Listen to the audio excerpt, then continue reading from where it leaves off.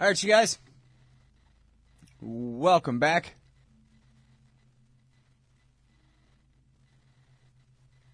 Huh. No way, huh? Yeah. I'm Scott. It's my show, The Scott Horton Show. Welcome to it. Man, trying to get my act together here, man. Let me see here. Start typing in that space. Join up the chat room.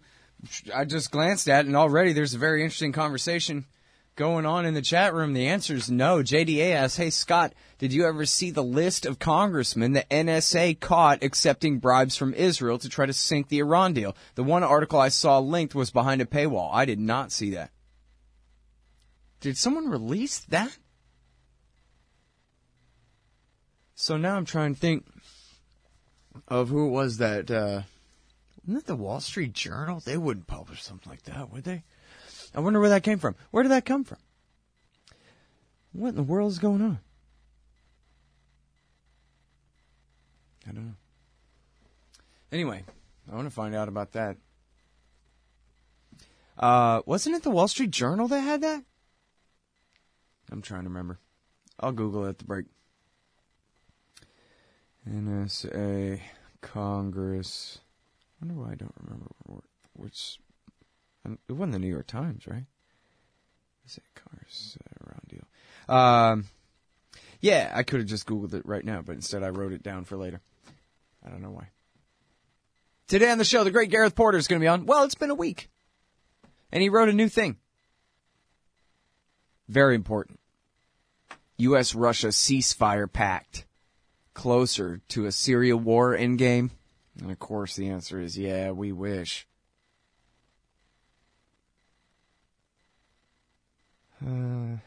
Guess we'll see. But also our old friend Jason Ditz, news editor at antiwar.com, is going to be on the show. And boys, he got something for you. I told you a little bit about it yesterday from the American Conservative magazine. ISIS and the end of cash. Read an interesting thing from Nick Giambruno about this as well today. It looks like we're going to have him on the show late next week to talk about what's going on at Davos and the push for cashlessness.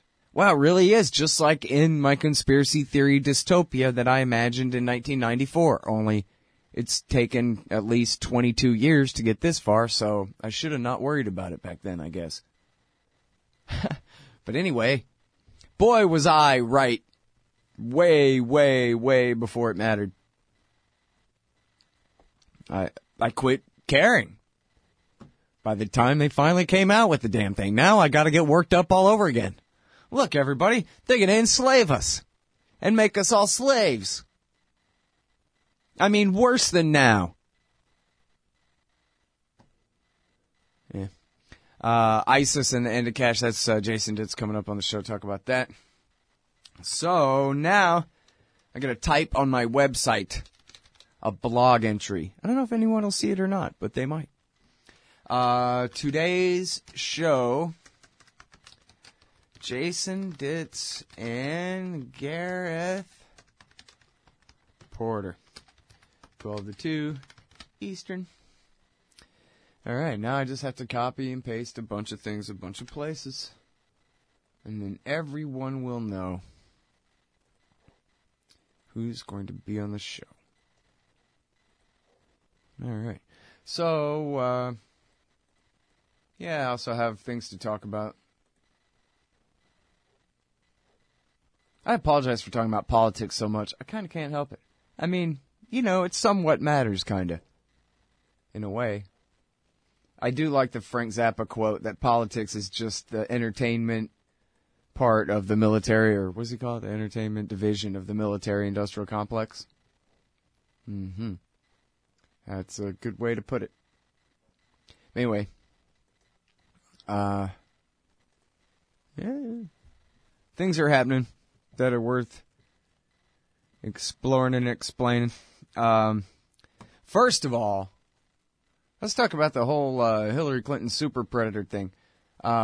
This is now my most popular tweet ever, I guess, is me saying to Adam Johnson on Twitter that Man, she's a mean muffer, ain't she? Ooh, look at that. 52 likes. Thought it was more. Anyway. So here's Hillary Clinton talking about black kids. She even calls them kids. She's not talking about adults. She's talking about kids in 1996, justifying drug wars and harsher penalties for possession crimes. These people on, they are often connected to big drug cartels. They are not just gangs of kids anymore. They are often the kinds of kids that are called super predators. No conscience, no empathy. We can talk about why they ended up that way, but first we have to bring them to heel. Bring them to heel. Isn't that something? So, anyway, here's what's funny.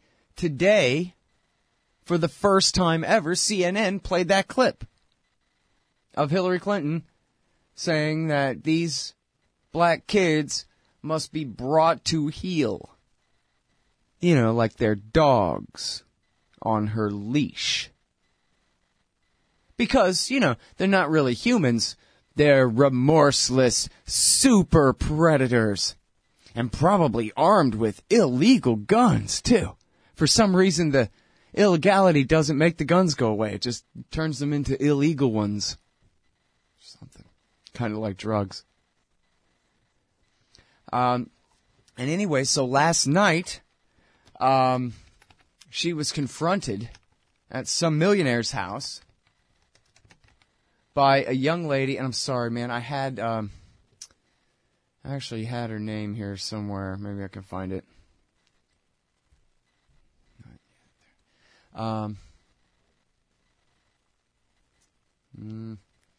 Let me see if I can. Oh, Ashley Williams is her name. This young lady, Ashley Williams. Have you seen the clip? They played it on CNN a couple of times. And she just opens up a banner. It's a private fundraising event, $500 to get in the door. Someone donated the money. And this young Black Lives Matter activist, Ashley Williams, she didn't say anything. Or I think at first she didn't say anything. She just opened up a banner. Well, and let me get it right here. I believe it said, we have to bring them to heel, or we must bring them to heel. We have to bring them to heel is the quote. So she notices the quote. Well, and then here. Apologize for mass incarceration. Okay, we'll talk about it. I'm not a super predator, Hillary Clinton. Okay, fine, we'll talk about it. You apologize to black people for mass incarceration?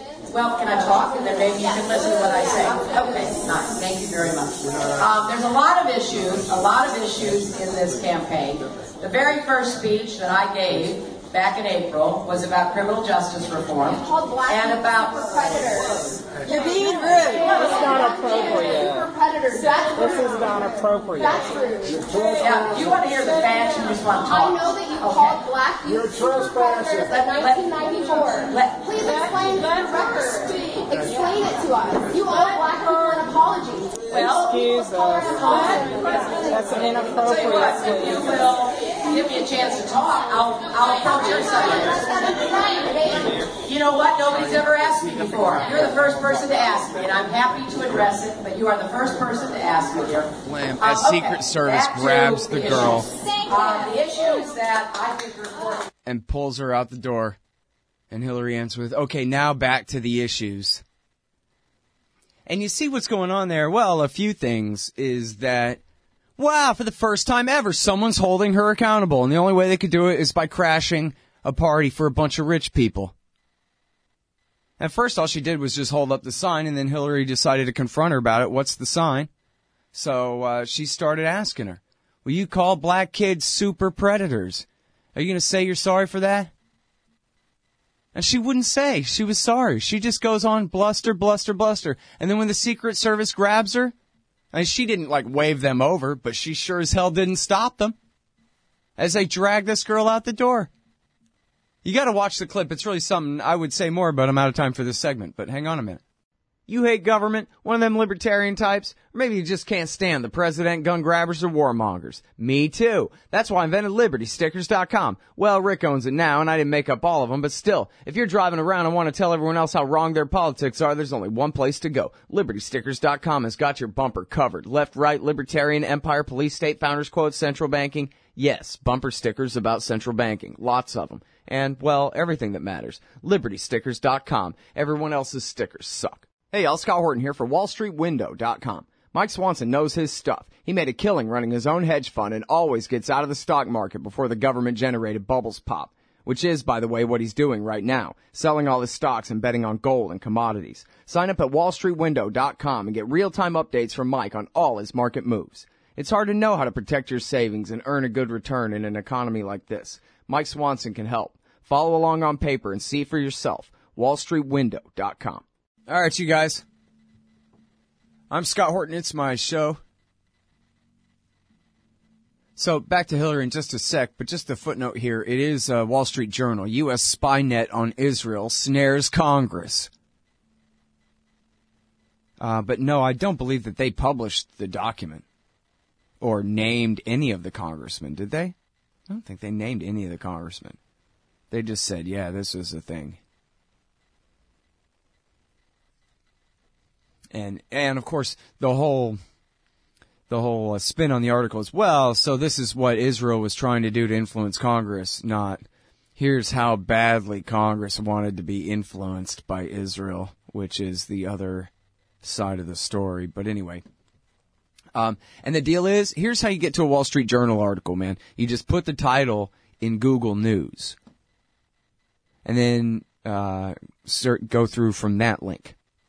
And it should work for you. And if that doesn't work, then do it again, except you got to clear your cookies and your cache and all that crap. Do it again, but then wait a second. Hover over the Google News link for a second, and if you wait a minute, you'll see at the bottom in your status bar, it'll change from the just plain old Wall Street Journal link. It'll morph into some weird, really long Google link. Click that, and that will get you through around the Wall Street Journal paywall. At least usually, although I heard they were trying to change it, but it worked for me this time. U.S. spy net on Israel snares Congress. Okay, anyway. So back to Hillary Clinton is, she's such a jerk that she can't just say to this young lady that, like, yes, you know what? That was, I totally was wrong to say that. You're right, and I am sorry about that. Why couldn't she just say that? No, of course black kids are not super predators. I didn't make that up, though. That was a whole stupid, wrong social science thing in the 90s that a lot of dummies believed in, and I was one of them. I'm sorry. That's all she has to say. That's all she has to say. Instead of just, oh yeah, well watch me, I'm a senator, I'm gonna filibuster you, little girl. I'm gonna treat you with total disdain. I'm gonna refuse to look at you. And I'm going to use the advantage that I'm the one holding the microphone here. I get to dominate this conversation. I'm Hillary Clinton. And you know, the first speech I gave was about criminal justice reform. Are you kidding me? This Hillary Clinton person, man. Bring apologize for mass incarceration. Okay, we'll talk I'm about not a super predator, Hillary Clinton. Okay, fine, we'll talk about it. You apologize to black people for mass incarceration? Well, can I talk? And then maybe you can listen to what I say. Okay, fine. Thank you very much. There's a lot of issues, You gotta love the crowd, in this too, campaign. booing and hissing The at very this first girl like speech she's a that I villain. gave back in April was about criminal justice reform You called black and people about super predators. You're being rude. It's not appropriate. Super predators. That's This rude. is not appropriate. That's rude. Yeah, you want to hear the facts, you just want to talk. I know that you called black youth super predators in 1994. Please explain to the record. Explain it to us. You owe black people an apology. Well, Excuse us. That's an inappropriate if you will give me a chance to talk, I'll approach your subject. You know what? Nobody's ever asked me before. You're the first person to ask me, and I'm happy to address it, but you are the first person to ask me here. Okay, back to the issues. The issues that I think report. Secret Service takes her out. Back to the issues, Hillary said. She can't even stop being the most condescending person on the face of the planet for just 1 minute. Camera's rolling. And then, so what's the spin on the other side? That the girl was rude? It's a protest. Oh, don't interrupt, dear leader, while she's talking.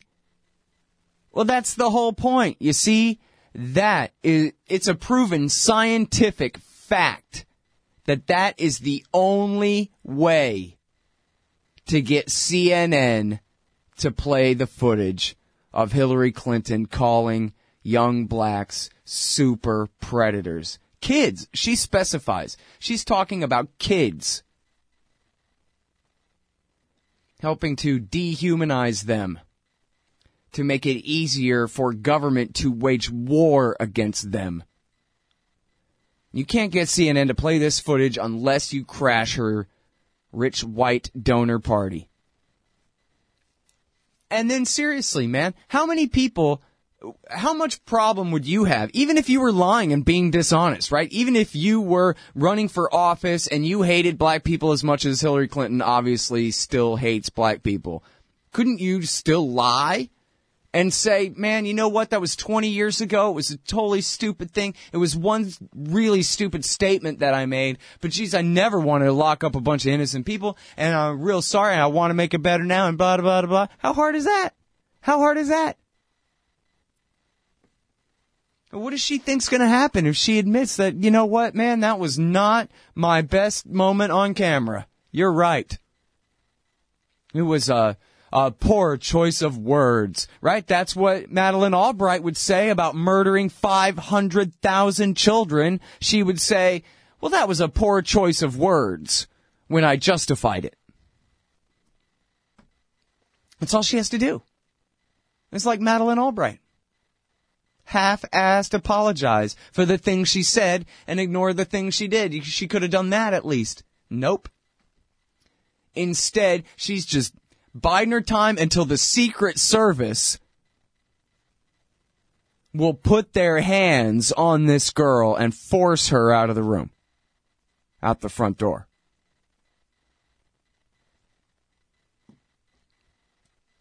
What a scumbag. That's my point of view.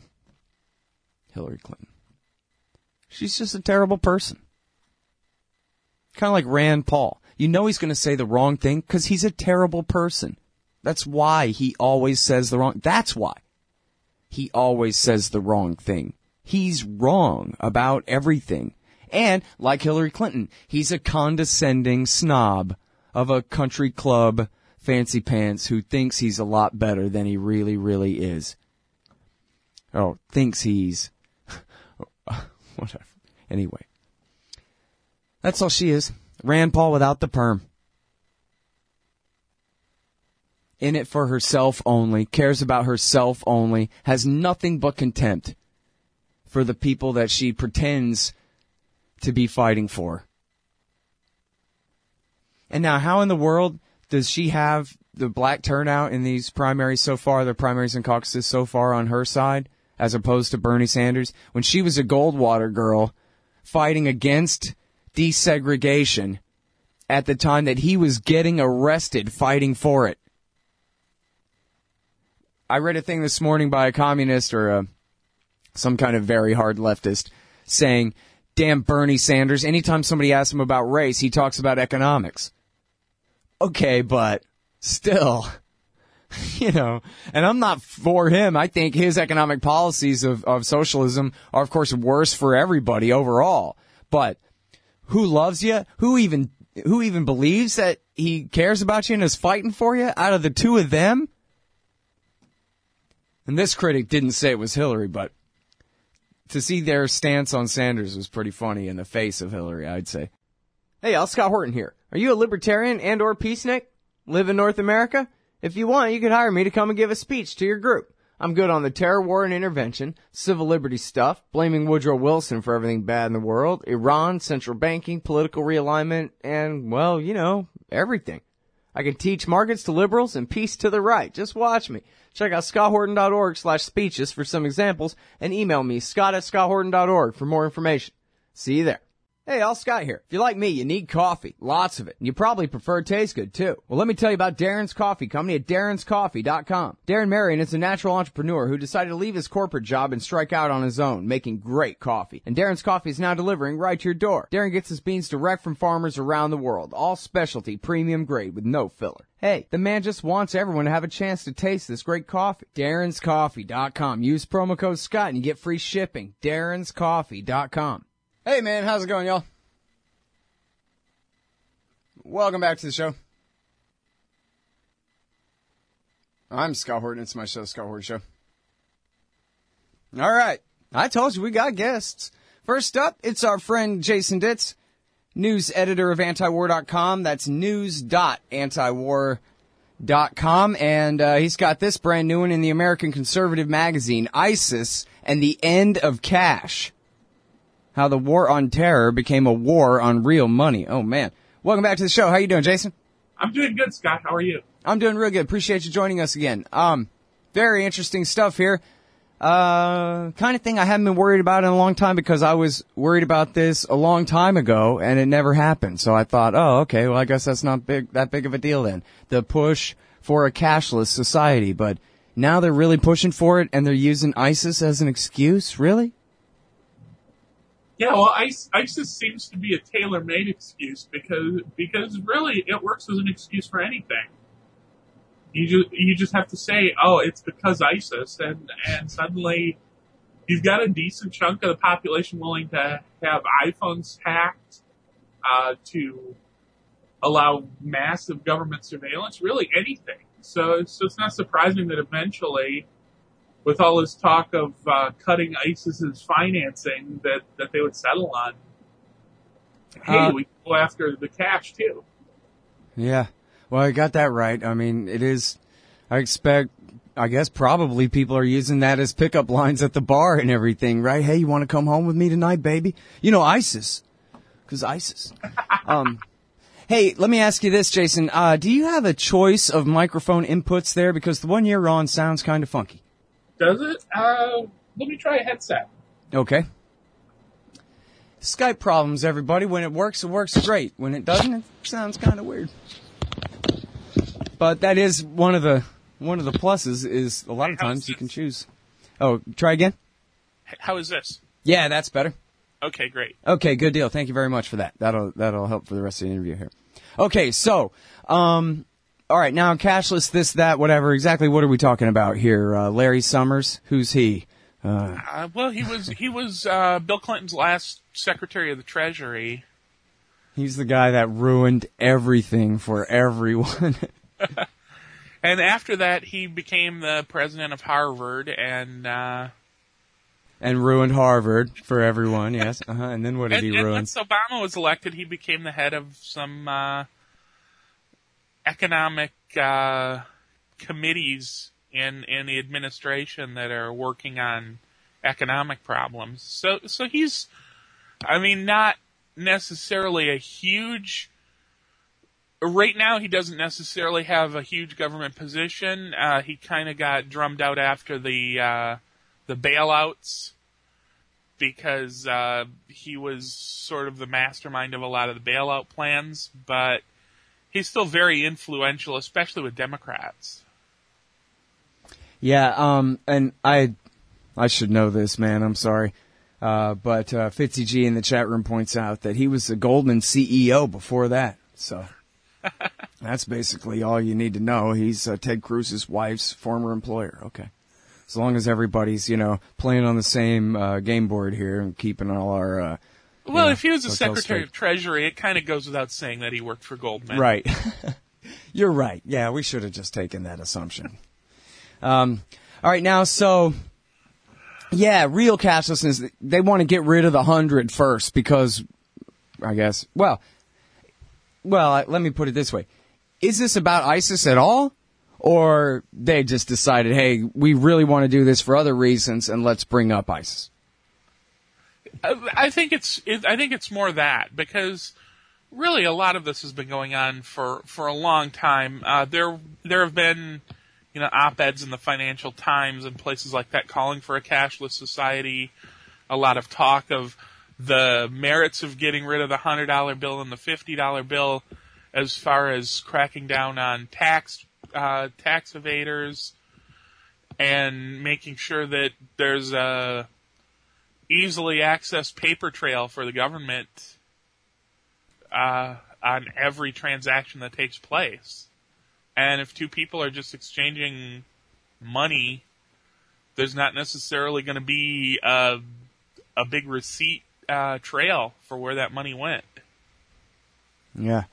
Well, but so here's the thing, though, is they've already really transferred us to an almost cashless society already. And when they say things like, well, $100 bills are basically only used for crime at this point, it's not true, but it is seemingly plausible when everybody does use their debit card or their credit card for pretty much everything as it is, other than, things that are $20 or less or something like that, People don't even write checks anymore. It's all electronic. Right, and that's increasingly true, although I do find myself using cash if I'm at, say, a local store that I'm not familiar with and I don't necessarily trust their credit card system. Yeah. Some places still don't accept credit cards, incredibly enough. I have a doctor that doesn't have a credit card system. Yeah. And they don't take personal checks, so you have to pay cash. That's cool. I'm surprised they get away with that. Yeah. In this day and age, yeah. Well, and the other thing is, too, where notice how flipped around everything is, where if you want to leave your house and go and buy a Slurpee and then stop by a friend's house and run another couple errands and come home and not have that be on your permanent record in the totalitarian police state, that is basically impossible now. You cannot do that. And if you want to do that, then there's something kind of weird about you. Well, what do you care if they know whether you went to Whataburger or not? But the whole thing is because it's none of their damn business. That's why. Right. And the burden of proof now for if you have $100 bill on you, they're kind of expecting the burden of proof to be on you to prove that you're not a criminal.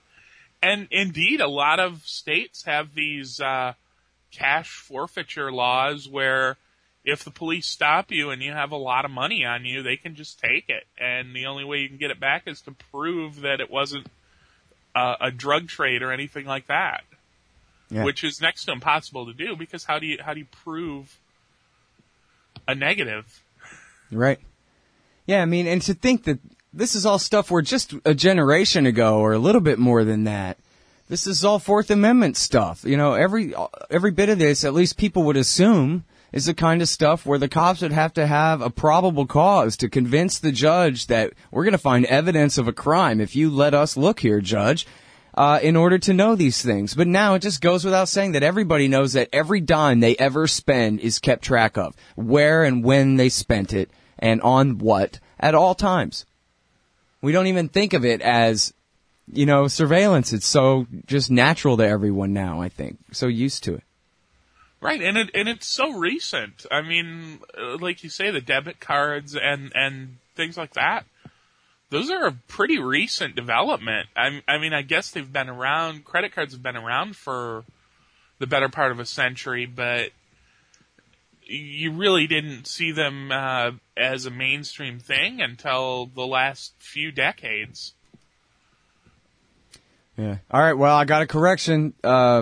In the email here, it says, Fitzy G is wrong. Summers never worked for Goldman. I'm sure they love him, but he was never a partner or employee there. Oh, so, well, that sounds pretty definitive from Bill in the email there, Fitz. What do you say? If he didn't work for Goldman, he will at some point, I'm sure. Yeah. Well, he was the Treasury Secretary, so maybe that's just what he meant by worked for Goldman. Was just that's true. In that capacity, okay. But he's only in his early 60s, so there's still time for him to get a cushy job at Goldman. There you go. Nice golden parachute. Sure he doesn't have enough yet. All right, well, listen, music's playing already. The time goes by so fast. I got Jason Ditz on the line. He's the news editor at antiwar.com, news.antiwar.com, and there's so much important stuff there. I hope you guys are reading that. All day, every day. Many of the top headlines there on the front page. And we'll be right back with Jason talking more about ISIS and the end of cash in the American Conservative magazine, theamericanconservative.com. Hey, Al Scott here. If you've got a band, a business, a cause, or campaign, and you need stickers to help promote, check out thebumpersticker.com at thebumpersticker.com. They digitally print with solvent ink, so you get the photo quality results of digital with the strength and durability of old-style screen printing. I'm sure glad I sold the bumpersticker.com to Rick back when. He's made a hell of a great company out of it, and there are thousands of satisfied customers who agree with me too. Let the bumpersticker.com help you get the word out. That's the bumpersticker.com at thebumpersticker.com. Hey, all, Scott Horton here for Liberty.me, the great libertarian social network. They've got all the social media bells and whistles. Plus, you get your own publishing site, and there are classes, shows, books, and resources of all kinds. And I host 2 shows on Liberty.me. Eye on the Empire with Liberty.me's Chief Liberty Officer Jeffrey Tucker every other Tuesday, and The Future of Freedom with FFF founder and president Jacob Hornberger every Thursday night, both at 8 Eastern. When you sign up, add me as a friend on there. ScottHorton.Liberty.me. Be free. Liberty.me. All right, y'all, welcome back. I'm Scott Horton. It's my show, The Scott Horton Show. On the line, I got the great Jason Ditz, news editor at antiwar.com, news.antiwar.com. He's written for a dozen newspapers and things like that, too. Here he is in the American Conservative magazine. Dope. I just hit the wrong button. ISIS and the end of cash, how the war on terror became a war on real money. And do I read you right here, Jason, that the government's claim, or the media, the government's claim is that someone told the Associated Press that the Islamic State uses U.S. cash, and so how the hell does banning dollars in America affect that? Or they claim they're going to ban the $100 bill worldwide when that seems to be the plan, yes. And there was a single quote in an Associated Press article. It cited a Raqqa activist who was using a pseudonym, and he said that ISIS was a 100% dollar-denominated economy, that they only accept payment in U.S. dollars, and they do all their business in U.S. dollars. And that's simply not true. I mean, first of all, we shouldn't have taken their word for it in the first place on a story like that, because we've had similar stories saying, ISIS is using Bitcoin almost exclusively, or, when ISIS taxes the Christians, they demand payment in gold. So there are a lot of conflicting stories, but now this week's narrative is, ISIS, ever since some of their cash got destroyed, they're charging higher exchange rates on Iraqi dinars. And that story points out that ISIS pays virtually all their salaries in Iraqi dinars. So the claim that they were exclusively using U.S. dollars simply isn't true to begin with. Well, and never mind that we're talking about, according to the scaremongers, a $2 billion a year economy there in the Islamic State. I mean, every report out of there, I'm sure you're reading Patrick Coburn like me. They're running that place into the ground. They got the crappiest part of Iraq. You know, they're trying to pretend this Islamo-fascist caliphate rules all of the Islamic world or something like that. But, you know, it's a stretch to, I mean, you could call them the most powerful militia in the region. No doubt about that. Maybe you could call them a state, but just barely. To try to pretend that, it's just, it seems on the face of it to be a mosquito howitzer type situation here, where, how in the world, and what, does he address, I'm sorry, I should have read the Summers piece here, but does he address what's supposed to happen when $10 trillion worth of bricks of U.S. $100 bills come flying out of central bank vaults all across the world, other than Armageddon, or what? Well, he cites a study by another economist who's a significant British economist who works for the British government on some boards, and also ran a semi-major British bank, Standard Chartered Bank, and he did a sort of a policy proposal for Harvard, calling for the elimination of the 150. And his argument was, because everybody knows that only criminals really use hundreds and fifties, that eliminating them would not be that big a deal. Well, am I just wrong that There are trillions of dollars worth of U.S. $100 bills in bank vaults substituting for gold bricks, basically as the reserves of virtually every other currency on Earth right now? Well, there are, and if you think about it, a lot of this is in the Middle East is the result of the 2003 Iraq invasion, because how did the Bush administration operate that occupation? They were sending pallets of $100 bills into Iraq. We had stories back then of, a couple of the troops that were assigned to guard it went missing and turned up in a casino somewhere in Dubai or someplace with about 50 grand worth of hundreds that they just grabbed off of one of the pallets. But they were just pouring $100 bills in as fast as they could print them, and there was very little paper trail for where that money was going, because they didn't want to have to own up to how they were spending it. That's amazing. It really is, foreign policy as a Bill Hicks joke. And just keeps going on. If we could get back to Lawrence Summers, another thing that's, maybe not quite as big a deal as all of his other positions in government in the past. His current position is he's on the board of directors of Square, which is, I don't know how many people are familiar with Square, but they're a credit card payment system that has a little device that you can plug into your smartphone so you can take credit cards. Oh, right. So that company would benefit hugely if suddenly there is no such thing as cash and all transactions have to occur by credit card. So it seems like a pretty big conflict of interest. Yeah. Well, no, there's no such thing. In America, that's called the way the system works. And you're supposed to just take that for granted and use it for your own good if you can, at the expense of the rest. That's the American way. Seriously, you and me and our friends listening are probably the only ones who would even consider that a conflict of interest and not just business as usual. And would even, think of that as something. Anyway.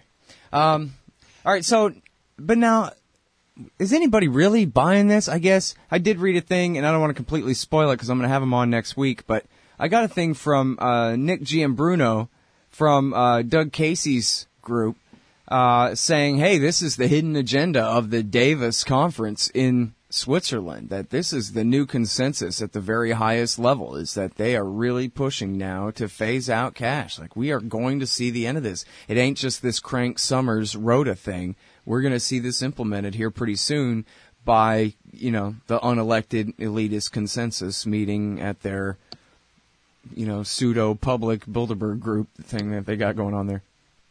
Right. It really does seem like there's a growing consensus among bankers, and a lot of it is the result of what interest rates have been like for the last couple of decades. Interest rates have gotten lower and lower. A lot of countries are at zero at this point. And so long as there's physical cash in the world, you can't really go lower than zero on an interest rate. And in fact, the Sands article argues Explain that. Explain that. Okay, so imagine your bank account pays zero interest, which it virtually does right now anyway. If you have a bank account like mine, I think I get 0.1% a year. But imagine your bank account pays 0% interest.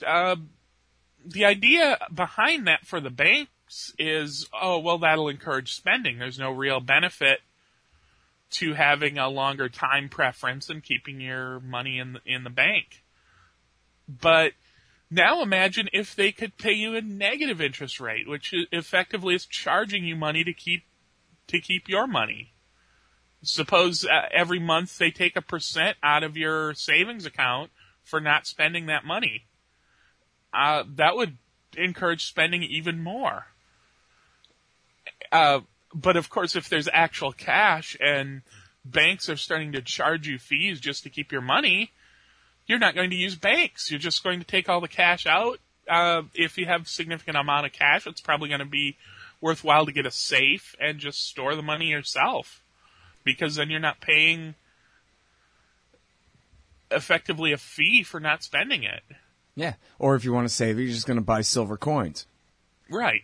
Something like that. But ultimately,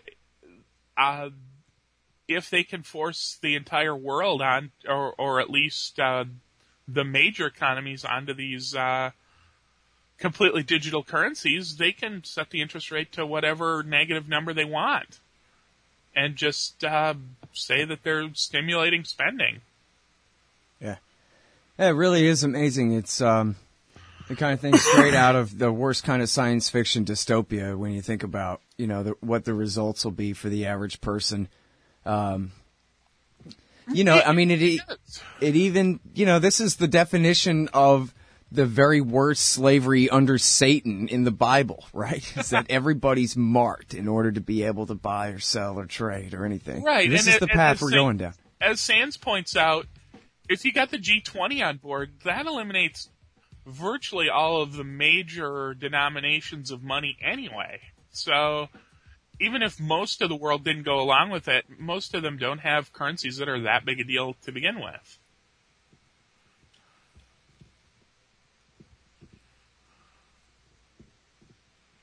Oops. Sitting here talking with my mic off. Sorry, I'm an idiot. Oh. I do that. Yeah, the other thing is, though, too, is the fear of the totalitarian police state that you and I are both thinking of now. I think this is going to occur to a lot of people, too, that even if they don't even use cash, that they would like to have that alternative. They would like to know that it's at least possible in the world to buy or sell something beyond just barter without it being put on their permanent record, going into their FBI file or their NSA file or whatever it is. Comes down to it, I don't think you have to have a political ideology of any particular kind to realize that, this is a threat to the way you live your life, Right, and eliminating cash outright has never even been proposed in a serious way by governments before. I mean, even the most serious communist dictatorships during the Cold War always had cash, even if it didn't necessarily jibe with their entire ideology to have cash. They always still had it because they simply couldn't operate an economy without it. Yeah. Well, man, it's really amazing. I'm really glad that you're out ahead on this issue. It's going to be a very important one going forward now that they're bringing this up again the way that they are. So, really great work here. I really appreciate your time on the show about it as well, Jason. Well, thank you, Scott. All right, y'all. That is the heroic Jason Ditz. He is the managing news editor at antiwar.com. That's news.antiwar.com. You got to read him all day, every day, on everything. News.antiwar.com. This one is in the American conservative magazine, ISIS and the End of Cash. And we'll be back in a minute. Hey, y'all, Scott here. The Ciceronian Society is an interdisciplinary group devoted to the timeless themes of place, tradition, and things divine. You are invited to their 6th annual conference to hear 2 days of papers on important thinkers, from Plato and St. Benedict to John Locke, Hayek, and Henry David Thoreau. The conference is March 10th through 12th in historic Gettysburg, Pennsylvania, less than 2 hours from D.C. and Baltimore. Register at CiceronianSociety.com. Hey, Scott Horton here for MPV Engineering. This isn't for all of you, but for high-end contractors specializing in industrial construction and end users who own and operate industrial equipment. MPV offers licensed professional consulting on chemical and mechanical engineering for your projects. Tanks, pressure vessels, piping, heat exchangers, HVAC equipment, chemical reactors for oil companies or manufacturing facilities, as well as project management support and troubleshooting for those implementing designs. MPV will get your industrial project up and running. Head over to mpvengineering.com. All right, y'all, welcome back to the thing here. I'm Scott Horton. It's my show, The Scott Horton Show. Gareth Porter's coming on here in a little while to talk to us about Syria and the ceasefire and what happens and this and that. But I got to talk about Donald Trump. I got to talk about Donald Trump, man. Oh, no, that's too bad. Oh, God. Anyway, sorry, I just got an email. So here's my thing, man. Donald Trump. I'm with Ron Paul. Ron Paul says, no way I would not support Donald Trump as the GOP nominee. The guy's an authoritarian. The way Jeff Tucker put it, he might be against the establishment, but that doesn't make him a libertarian. That doesn't even necessarily imply he's good on anything. And Tucker goes through a lot of examples in history, and he could have just done examples of American administrations being replaced and getting worse and worse and worse, one vote after another. I mean, we are talking about an election here, not a coup and an overthrow. But he talks about, I mean, it's a significant enough shift, I think. It could be in who's holding the power in the country that, well, you can at least see why people with power are worried about it. But anyway, so Ron Paul said his quote was something like, Bernie Sanders wants more government. Donald Trump wants to be the government. I thought that was a good way to put it, the way he personalizes the whole thing. But, so, I think, pay attention to what Ron says about Trump. If you ain't willing to hear it from me, I don't know how many of you guys might be leaning his way. It's clear the neocons hate his guts. I mean, if you follow neocons on Twitter, they are terrified of this guy. And it's funny because their attacks against him are all the wrong ones because they're the neocons. So, they don't know their ass from their elbow. They can't do a damn thing right. Say their lies. But boy, are they against him. So I could see why some people think, well, he's outsider enough that at least he's better than this or something like that. Well, I don't buy that. Not only is he bad on pretty much everything, he's really bad on the very worst things, like aggressive war and torture, avowed war crimes, like hunting down and murdering the family members of people accused of being terrorists. Says waterboarding is nothing compared to what he's going to do to whoever it is accused. Again, drowning people to the edge of death over and over again. That's nothing compared to presumably electric shocks and red hot pliers and I don't know. I bet he'll be able to find somebody at CIA to go along, huh?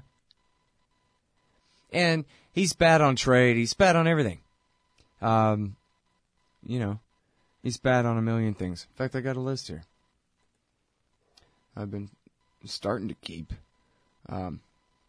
He's horrible about Muslims, horrible on immigration, has agreed, or I forget if he raised the prospect or at least agreed that, maybe we'll have to start closing down mosques here in America and keep a database of Muslims. He's horrible on Iran, horrible on Israel. Called for Bo Bergdahl to be executed, the guy who tried to travel from one U.S. Army base to the other so that he could rat on his boss to his boss's boss. So he could say to a higher commanding officer that things over at our base aren't going so well and we need intervention from above in the chain of command. Oh yeah, definitely guilty of high treason there, huh? Take him out and murder him, says Donald Trump. Amazing. Bad on taxes. Bad on everything. Horrible on all, I don't know why the Israel lobby's so worried about him.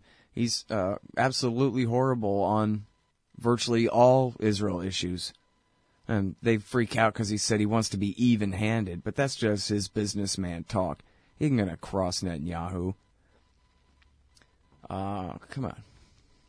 He did campaign TV ads for Netanyahu, for Christ's sake. But anyway, I say all that basically just to point out, I say it for, its own reasons. But also, it should help to make clear that nothing I say is in support of the guy. But I am very interested in the whole phenomenon of the dude and his achievements here, at least so far. I guess we'll see. But it is very interesting because you have to be a governor, a senator, or vice president to be the president of the United States. That's the rule. Hillary Clinton, she was Secretary of State last. She was senator before that. So cabinet officer, but also previously a senator, something on that level. Those are the only people who could be president. In other words, you're vetted long before the Electoral College gets to you. Like in Iran, right? Where the ruling council excludes people from the ballot. We got that too. It's not quite as formal, but pretty much it is. And you got to admit that there's hardly anyone else in society who is as rich and famous and determined as Trump is to be in a position to do what he's doing. And I'm not saying, oh, he's independent from, well, you heard me just say he's sure as hell not independent from Israeli foreign policy. I don't know why to think that he's, his policies will be much outside the status quo of the entire establishment. He says some things campaigning where he wants to free up the market in health insurance or something like that, but I don't know. As I told Tom Woods yesterday, so I always tell you guys, as I said about Barack Obama back 8 years ago when we were doing this, anything good he promises you is a lie. Anything horrible, like bombing Pakistan, you can take to the bank. It's basically the same thing here. But anyway, I'm interested in how he's getting it done. And there's a couple of interesting articles that I would have you read about that. I keep talking about Scott Adams, the author of the Dilbert cartoon, who has a blog. He's a hypnotist, a trained hypnotist, and expert in how to win friends and influence people. He's got like a PhD. So how to own your friends and manipulate them is more like it. When you're that level of trained in manipulation, then that's pretty much what you do. And so he sees all of his best manipulative qualities amplified in Trump. Here's a guy who Scott Adams calls a master persuader at getting you to see things his way. And maybe not you, but it works on enough of the rest. But so then Matt Taibbi has a great article in Rolling Stone all about this and about what Trump's appeal is to the people that he appeals to. And of course, it's funny and fun to read. Matt Taibbi is always great, and so that's a really good one. And then Nick Gillespie, who usually is just irrelevant or boring to me. I don't know. I guess he's all right. But Nick Gillespie from Reason Magazine, he wrote a thing about this, too. And you might have heard that this was the big controversy, was that Trump said, I love the uneducated. And people were saying, yeah, that you'd have to be an idiot. Thanks, dummies, for voting for me. That kind of thing, right? I retweeted one like that. Thanks, dummies. That's what he meant. But actually, Nick Gillespie shows the whole block quote. And the point of it is that he wasn't saying in a cynical way, like, yeah, I took advantage of you because you're stupid. Thanks, dummies. That's not what he was saying. He was saying, I love Mexicans, and I love the uneducated, and I love everybody. I did good in all these different categories of people voted for me in my victory in Nevada. And Gillespie's point is, Trump is the only one who loves the uneducated. The rest of them hate us, and we know that. And that's why they are so weak and he is so strong in the position that he's in. Basically, identity. Who's on your side and who's against you? He makes it clear. He makes it seem clear. Hey, Al, Scott Horton here to tell you about this great new ebook by longtime Future Freedom author Scott McPherson. Freedom and Security, the Second Amendment and the Right to Keep and Bear Arms. This is the definitive principled case in favor of gun rights and against gun control. America is exceptional. Here the people come first, and we refuse to allow the state a monopoly on firearms. Our liberty depends on it. Get Scott McPherson's Freedom and Security, the Second Amendment and the Right to Keep and Bear Arms on Kindle at Amazon.com today. Hey, I'll check out the audiobook of Lou Rockwell's Fascism versus Capitalism, narrated by me, Scott Horton, at Audible.com. It's a great collection of his essays and speeches on the important tradition of liberty. From medieval history to the Ron Paul Revolution, Rockwell blasts our statist enemies, profiles our greatest libertarian heroes, and prescribes the path forward in the battle against Leviathan. Fascism versus Capitalism by Lou Rockwell for audiobook. Find it at Audible, Amazon, iTunes, or just click in the right margin of my website at scotthorton.org. All right, y'all, welcome back to the show. I'm Scott Horton. It's my show, Scott Horton Show. Coming up, Gareth Porter. in just a minute. So anyway, I'm not saying I buy it. I'm just talking about the shtick and why Trump's shtick is so powerful. He figured out real quickly how well it works, how believable it is, I guess, in its own way. When he says that, listen, I'm not really one of you guys. I'm a rich billionaire. I built a very successful business. But I might as well be one of you because I'm on your side because I'm against them the same as you are. And check it out. I'm so rich that nobody can buy me. So now I'm just going to do what it is I do for the whole country instead of just for my own business. And I'm taking your side against the people who've had all the power who've been screwing you. Now, he doesn't say I'm going to give you freedom. He hadn't used the word freedom or liberty a single time ever this whole time. He doesn't talk about that. He just says, listen, you and I both know that the reason Johnson & Johnson gives money to Jeb Bush is because they want him to give your money to them. And he would do it. But me, I say Johnson & Johnson can go to hell if they don't like, God knows what he's going to do to them. But they can't buy him. And it's believable because, after all, he is already rich. And he is obviously so egotistical that it's hard to imagine him, as Fitz was saying, or somebody was saying in the chat room there, it's hard to imagine bowing down to Netanyahu or anybody else. When he's the king of the world, That could be right.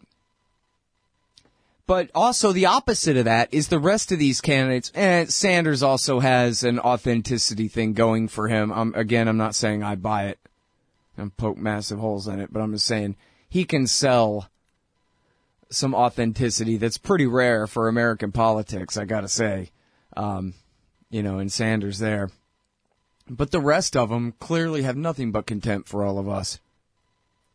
View us as nothing but cattle for them to suck off of and eventually consume completely. And so I don't know how anyone has, if you follow the neocons or anybody else on Twitter, the Republican Party establishment guys, read the National Review or whatever, the things that they're trying to say about him, why he's illegitimate or, what should be done, what have you, they're missing the mark by a million miles. I saw a clip of Donald Trump yesterday. I didn't even see the clip. I just saw the caption on it and that it was a clip, and I didn't even need to see it. It was him apparently on David Letterman saying he supports single-payer health care where the national government picks up the tab for everybody's health care. And the point is, he's going to get away with that too. Yeah, he's running to be the Republican. But he's going to get away with that too. It doesn't matter what he says or does. I mean, maybe there's a way he could cross over the line. I mean, if he just said something really anti-Semitic or really anti-black, use the N-word in a real cruel kind of context or something like that, maybe they could bring him down with that. But otherwise, he's basically, and maybe even then, he's basically bulletproof because, as Scott Adams is saying, it's all about identity. And Trump has said, oh yeah, no, I'm reaching out to Democrats and whatever. He's kind of above, he's defining his identity as above partisan politics for the general election already. Trying to go for those Reagan Democrats, the working class, white union factory laborers who are, culturally conservative and kind of aching to lean right anyway, but vote Democrat because of labor union politics, He's looking to win them over. And he's defining this identity for all Americans, where any of the rest of these guys define their identity in much more narrow terms, like Ted Cruz, the single true-est conservative of all. Yeah, but who among us would want to identify ourselves with that? The purest conservatism of Ted Cruz?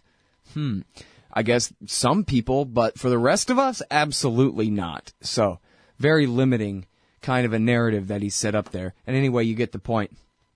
And my point really is, as always, basically, although I say it different ways, it's the tragedy of Ron Paul. people are just dying to hear this outsider voice criticizing the establishment and promising real change. But they told Ron Paul to go to hell 2 elections in a row. The Republicans did. The American conservative movement did. The same ones who are embracing Trump for his outsider status are the same ones who told Ron no. And why?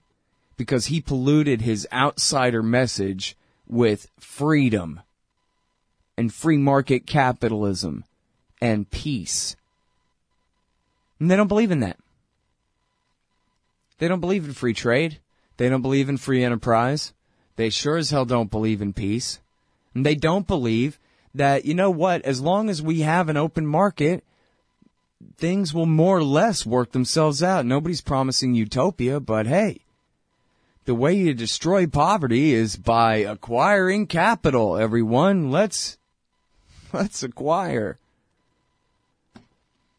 You know, hey, everybody, you can be free, but you've got to be willing to let your neighbors be free, too. And take that risk that they might do things that you don't approve of, but hey, it's their life, not yours, but you get to be free, too. And they told him no. And then Donald Trump comes along and says, yeah, I'm an outsider. All we need is for me to take total power and use it against they, them, those, as Ernie would say. The others, our enemies. And as Taibbi puts it in his Rolling Stone piece, the enemies, the bad guys, they're always somewhere far away. The closest they ever usually get is Mexico. He doesn't even really attack D.C. that much. He attacks the press, but mostly attacks, ISIS and China and Mexico and they, them, those who are far away, while he's inviting everyone else into his tent, including Hispanics. That was part of his I like uneducated people too, is I love Hispanics, and he completely beat the crap out of Cruz and Rubio among Hispanic voters in Nevada by, I think, double digits. He just completely creamed them. Because, hey, as long as you're here legally, you're invited into the big tent too. That's his shtick. So it appeals to xenophobia, but it's not really xenophobia, you know? The xenophobes, hear and see themselves in him in a way, but he tailors his message that way to appeal to them without necessarily taking their same stand. But anyway, I'm almost out of time for this segment, damn it, but my point really is Ron was the one who was right. That all we need is peace and freedom and free markets and sound money and our Bill of Rights, and we'll be fine. And everything will more or less work itself out. And that's the real lesson. It's the middle of the road ought to lead back to freedom, not to fascism. Could have. Hey, Scott Horton here to tell you about this great new book by Michael Swanson, The War State. In The War State, Swanson examines how Presidents Truman, Eisenhower, and Kennedy both expanded and fought to limit the rise of the new national security state after World War II. If this nation is ever to live up to its creed of liberty and prosperity for everyone, we are going to have to abolish the empire. Know your enemy. Get The War State by Michael Swanson. It's available at your local bookstore or at Amazon.com in Kindle or in paperback. Just click the book in the right margin at scotthorton.org or thewarstate.com. All right, you guys, welcome back to the show. Oh, ear goggles on. I'm Scott Horton. It's my show, Scott Horton Show.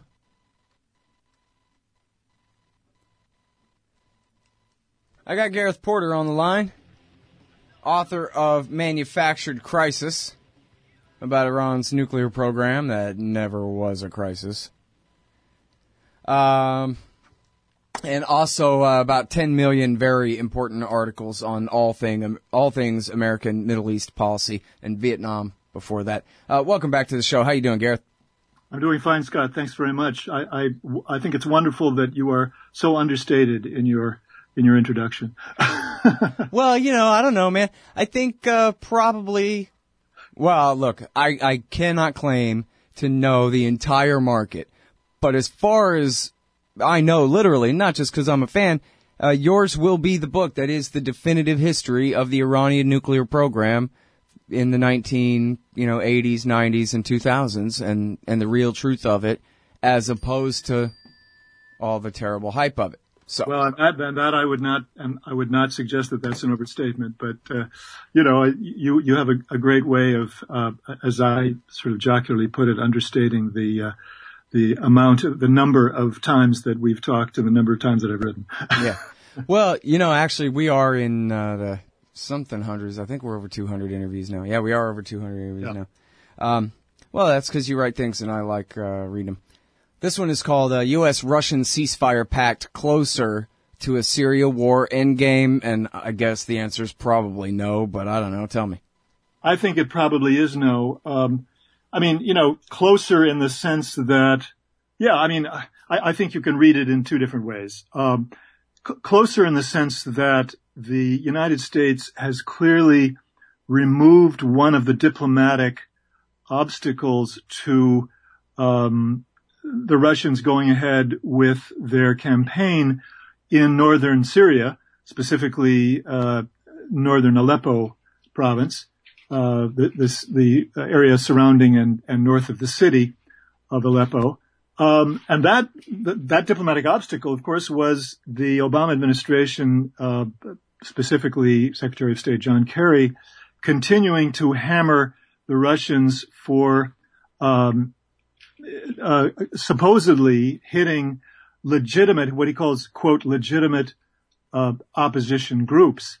And, I think this agreement represents a clear step back diplomatically by the Obama administration from that position. Now, that doesn't mean that they won't continue to rhetorically attack the Russians. I think they probably will.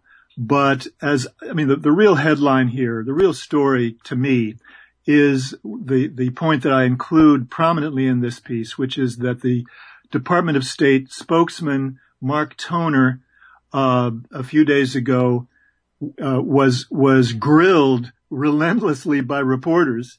And they did really push him very hard on this. Initially, he did not want to address the question of whether the U.S.-supported armed opposition groups were, in fact, commingled, that was the term that was being discussed, with al-Nusra Front troops. But under pressure, he finally said, yes, I agree that some of these U.S.-supported groups are, in fact, commingled with al-Nusra Front forces. And he went on to say then that, of course, they have made a choice in doing so. And this is very close to, the quote that he gave, that has consequences. Now, that's a very clear hint that the United States understands that it's impossible for the Russians to target al-Nusra Front as a matter of military strategy without also hitting the targets that have to do with the CIA-supported military groups. And that's a pretty big development. That's a major political development, it seems to me, in this whole conflict, which means that, the degree of sort of public confusion, deliberate confusion of the public by the Obama administration is actually increasing in a sense, as it continues its general rhetorical attack on the Russian campaign, even though, in fact, we know that the U.S. government now acknowledges that the Russians were correct, that it was impossible for them not to hit the U.S. supported groups, as long as they were trying to hit the al-Nusra terrorists. Hmm. Well, now, so that's one side of it. I mean, I've only I'm sorry, go ahead. The other side is that, as I point out in the piece, I really don't think that it's going to not only not end the war, but that there's not going to be much of a ceasefire. It's going to be very difficult to identify where an actual ceasefire takes place. There may be some around the edges, farther away from the center of the battlefield right now, but I tend to doubt that, and so I think that this is really more of a political exercise. The United States is claiming that they're they've agreed to this ceasefire in order to test the intentions of the Russians. Well, I think that in some ways it's probably even more true that the Russians are testing the intentions of the Americans and the other allies of these armed groups in terms of, do they really intend to try to continue to maintain them or not? Yeah. Well, and there's so many variables in here too, because, you know, as you talk about, the idea here is that they're going to split off as many people who have been working with al-Nusra from them as they can. But why should anyone expect for that to be the result of even the attempted ceasefire here? It seems like the fighters are going to go toward the group that did not just sell out to the enemy. Well, I think it's true that it seems unlikely, certainly that the vast majority of the CIA-supported armed groups are going to be in a position to say, oh, okay, well, we see that our side is under terrific pressure here, so we're going to give up and go in and join the negotiations rather than continue the war. I think, you know, we don't even know if we can even get the Saudis to push them, or the Turks to push them to want to, much less whether they would go along even with our proxies. I think that's not even a question. I mean, I didn't even suggest the possibility that the Turks or the Saudis, the Turks and the Saudis, would be willing to go along with that idea. I mean, the only incentive for one of these CIA-supported groups to lay down their arms, even temporarily, and say that we want to join the negotiations would be that they really do believe that the game is over. And for the most part, I don't think that that's going to be the case. Again, I mean, it's a possibility that there's some strays that will, in fact, agree to do so, but they're not going to be an important part, I would expect, of the anti-Assad forces, and therefore this is not going to be a way forward to significantly weaken the whole war against the Assad regime. That is going to depend on really tightening the noose and making it impossible for the Turks and the Saudis to get military supplies to their clients. I think that's the main point that I tried to make at the end of the piece. That was the conclusion. Yeah. And that's if we can even get them to do that. But yeah. So, but now, and I'm sorry to ask you in this way, but and we got to go to break now. But I'll ask you in a minute when we get back. I guess I really don't understand what John Kerry thinks he's doing here, because it doesn't seem like his plan makes sense, but maybe I don't understand what it is that he's really getting at. So anyway, we'll get to that on the other side of this break. It's the heroic Gareth Porter, writing at truthout.org, U.S.-Russian ceasefire pact closer to a war endgame. Hey, Al, Scott Horton here. It's always safe to say that one should keep at least some of your savings in precious metals as a hedge against inflation. And if this economy ever does heat back up and the banks start expanding credit, rising prices could make metals a very profitable bet. Since 1977, Robertson Roberts Brokerage Inc. has been helping people buy and sell gold, silver, platinum, and palladium, and they do it well. They're fast, reliable, and trusted for more than 35 years. And they take Bitcoin. Call Robertson Roberts at 1-800-874-9760 or stop by rrbi.co. All right, y'all, welcome back. I'm Scott Horton. I'm talking with the great Gareth Porter about the ceasefire that's been negotiated between the Americans and the Russians that's supposed to take place in Syria among some of the different factions. And it seems pretty obvious that Russia can get Iran and Hezbollah and their allies, the Badr Brigade, and we're going to talk about that in a minute, and their allies to cease fire if that's their side of the negotiation and they feel like it, you know, and they think the American side is living up to theirs. And then, as Gareth is explaining, the Americans have conceded that, yes, our mythical moderates are embedded with the Al-Qaeda guys, which Gareth is saying is basically concession to the Russians that, and I guess probably a warning to Arar al-Sham and the boys that you better separate yourselves from al-Nusra now or you're going to get bombed. We're selling you out at this point. And then, so we're talking about whether they're going to then all just join al-Nusra and keep fighting, or whether Kerry really thinks that they're just going to split off and then do what? Join the fight against the al-Nusra Front and the Islamic State, or just sit there and surrender or something? Or, I mean, he must be taking into account that he's still going to have Arar al-Sham on his hands, right, Gareth?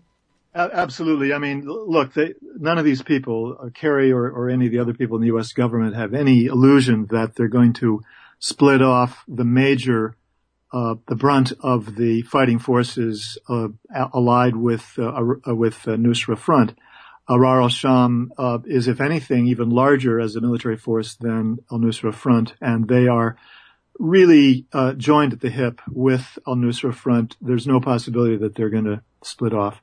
They're in the fight to the end with al-Nusra Front, and I think there are other groups that are extremely tight with them. There's no possibility that they're going to move. And I think generally that is the problem, as I said, throughout the. So they really are stabbing them in the back, Bay of Pigs style here, then. Arar al-Sham, they're mythical moderates. I would put it a bit differently. I would say that Kerry recognizes the reality that they're not going to be able to stop the Russians, and that to the extent that he participates in this exercise, we'll call it an exercise rather than just a fiction, to be polite, of peace negotiations, which, he really put his prestige behind a few months ago, starting in November, particularly. He's going to have to, he has to go through some process with the Russians that, accepts the idea that, there has to be some, reality check here on what is actually happening on the ground in northern Syria. And that's explicitly part of this deal, that the Russians and the Americans sit down and map out where the opposition forces of all stripes are located. So, he really could not avoid this in a way. This was necessary to sort of continuing the whole, process of negotiations that he's embraced. And I don't see John Kerry as a dove here. He's been a hardliner on Syria for a long time. He was one of the people, clearly we know, who wanted to carry out the military strike in Syria in 2013, in September 2013, against the wishes of the U.S. military.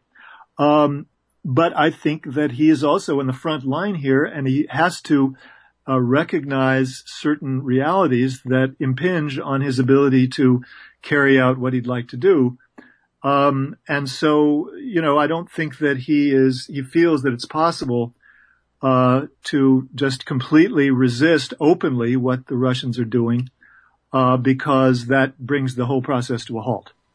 So, in other words, I think that he's caught up in a web of his own making here that prevents him from really taking as hard a line as I think he would otherwise. Mm-hmm. Well, and he's already skipping ahead to saying, well, I guess maybe we'll just break the country up into pieces.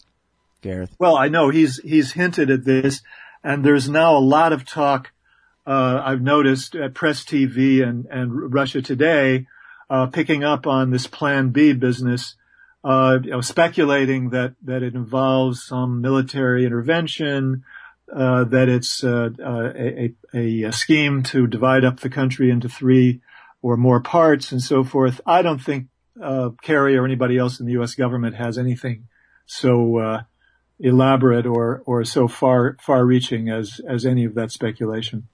I don't think they really have a Plan B at all.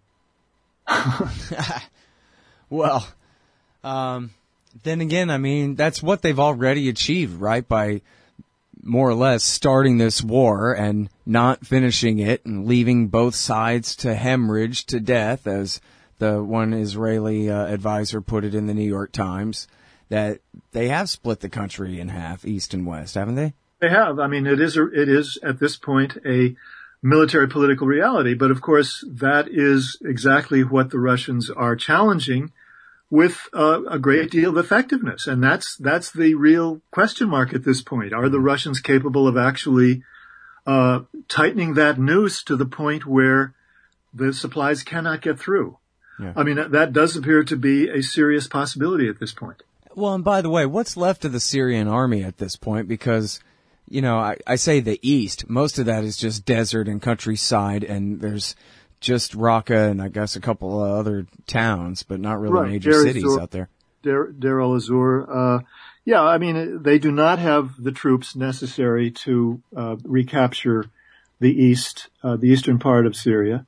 They are going to, for the foreseeable future, be confined to consolidating control over the spine, the western spine of the country, which has, most of the economic assets and, of course, the vast majority of the population as well. And I think he would be very happy to be able to do that. I think there's been a great deal, too much made out of a remark that he made in an interview recently. They're sort of saying that he is now asserting that he intends to recapture all of Syria, but he was answering a question, do you intend to recapture all of Syria? And his answer was much less categorical than it's been made out to be in most of the commentary about this. Mm-hmm. Well, now, on the other hand, Islamic State, they don't have a disciplined army. I mean, they're still basically a big-ass version of Al-Qaeda in Iraq, the militia. And they're more or less unopposed in their areas. But versus a real state army invading and attempting to conquer and occupy the city of Raqqa, would they not just have to turn tail and run if they were faced with whatever is left of a mechanized Syrian army backed by Russian air power, if not American air power too? Well, I mean, if the Syrian army had reserves that, was capable of doing that, I mean, I think that's true, but they don't. I just don't think they just don't have the manpower to do it. That's an option. Yeah, that's not an option for Syria. Now, this is, of course, what's the hawkish people in the United States and Europe are suggesting, the United States ought to be thinking about something like this, but that's not going to happen. We all know that, and they know that. Yeah. It's not realistic. It's political posturing for their own, purposes. That's all. Well, I guess if anybody could take Raqqa, would it be the YPG with American and Russian support, or no?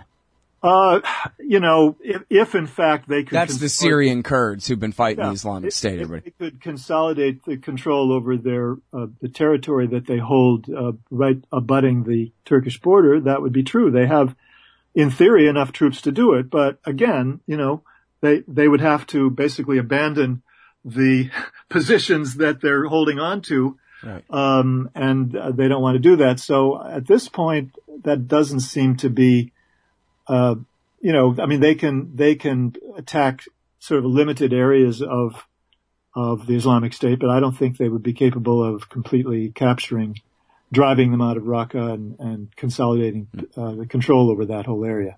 So they've got their Salafist principality, and I guess it's staying, at least for now. For now, yeah. I mean, it's not as easy for even a modern, well-equipped army just to go in and just take over. There's going to be resistance, as there was in Iraq. They still have control over several 100,000 people, and that would be a major long-term endeavor. Man, clock goes by too fast here, Garrett. Hang on with me one more minute so I can ask you about the Turks and the Kurds, because here's where, there are quite a few different places where our friends are fighting each other, but this is the biggest and most important one. And I guess maybe if you could measure Erdogan's willingness to go along with American wishes at this point, whatever they might be. Speaking of Americans, the Americans are supporting fighting each other. Of course, this has now become a major theme. It's becoming a major theme in the news media, at least on the fringes of the news media. I see BuzzFeed has just done a piece in the last few days under that rubric of, it's a proxy war of Americans against, America's proxies fighting America's proxies. Well, yeah, and the special forces versus the CIA. That's the part I love about it. Well, that's true. That's true too. But anyway. And Nancy Youssef had a great one about the Badr Brigade in Syria fighting the jihadists. I just love that one. So the question is, are the Turks going to, are they going to try to ally with some Kurds against the YPG? Is that it? Yeah, well, I mean, they've been bombing the YPG, right? And yet the YPG are backed by the Americans and the Russians. So I don't understand what's going on. How carefully are the Turks targeting their Kurds they're bombing that they're not risking killing American JSOC forces? Well, I mean, I can't answer that question. I think the JSOC forces are keeping well hidden. I think that whether they... I must be overstating it. That just can't be right, that the Turks, our allies, the Turks, are bombing the Kurds that our guys are embedded with, that our soldiers are embedded with. But that seems to be the sum of it, right? What they've done is to shell them. They've shelled them from across the border. That's clearly has happened. That the reason is that the Turks told the YPG folks that you have to stop before you get to the corridor that links the Turkish border with Aleppo. And the YPG didn't stop. They continued to take over territory that was part of this Russian, Syrian, Iranian YPG offensive. So that's when they started to hit them with shelling. And so, I mean, they're definitely committed to, trying to do whatever they can to slow them down. I don't think that means that they're going to invade, that they've said that they would only send troops if it was part of a coalition effort that the United States blessed, and that the United States is not going to bless that. Right. All right. Well, listen, thanks very much for coming back on the show and explaining all this stuff to us, Gareth. I appreciate it. My pleasure, Scott. Thanks. All right, y'all. That's the great Gareth Porter. The book is Manufactured Crisis. Read it. It's great. Buy it and read it. Also, check them out here at truthout.org. U.S.-Russian ceasefire pact. Closer to a Syrian war endgame, ? See y'all tomorrow.